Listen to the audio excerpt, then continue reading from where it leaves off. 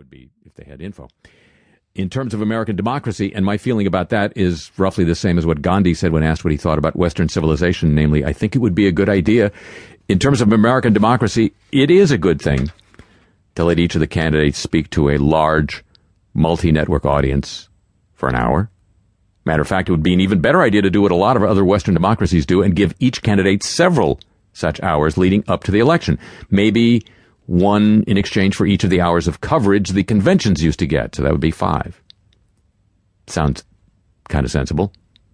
Until you remember, those hours in the run-up to the election would come in the fall, when the networks want you to be watching their fine new shows, not some dude in a suit promising you a pony. That, after all, is why NBC ponied up so much money for the Olympics, as a vehicle to show you all those promos for those fine new shows. So, maybe that, not tradition, not politics, not the desire of journalists to have their employers pay them to cavort with their colleagues for 2 gossip-filled weeks, maybe that's why 4 years from now, we'll see 2 more mega shows starring people with limited star power. But maybe since it's summertime and it's spectacle, if we're very lucky, they'll stage the conventions on ice. Hello, welcome to the show.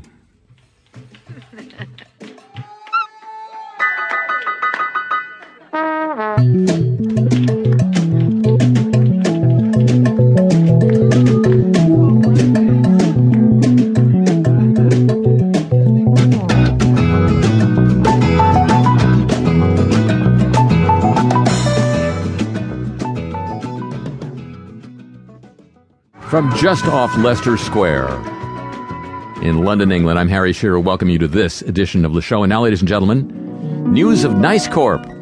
Nice people doing nice things.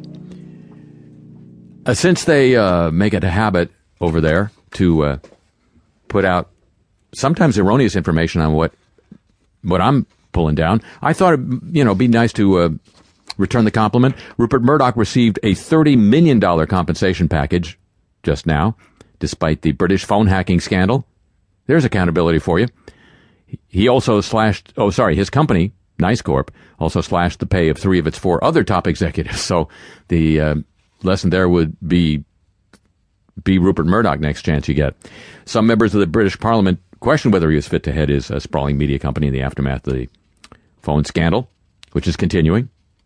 But News Corp directors felt differently, bestowing Murdoch with a $30 million compensation package in the current fiscal year.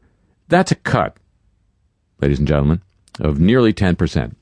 Because they have a new business model from Murdoch's compensation last year, which was such a good year. That was the year the scandal broke. However, his 39-year-old son, James, doesn't look a day over 47, who stepped down from his role leading the company's publishing division in Britain. He received compensation of $16.8 million in this fiscal year. A year earlier, he returned his $6 million bonus and accepted only $11.9 million in compensation. So he got he got a raise if you don't count the bonus. But that's nice. That is nice. Company's number 2 executive, Chase Carey, notably not a Murdoch, got nearly $24.8 million, nearly 18% down.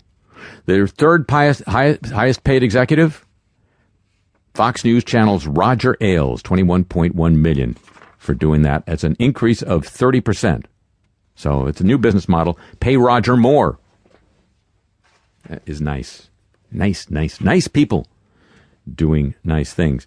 In a not related matter, news of the godly, ladies and gentlemen.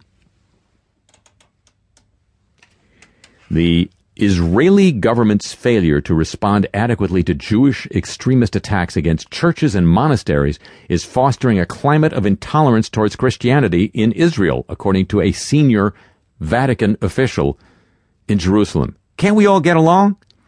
Police inaction and an educational culture that encourages Jewish children to treat Christians with, quote, contempt, unquote, has made life increasingly, quote, intolerable for many, according to Father Pierbattista Pizzaballa. Now you're going to think, am I kidding about that name?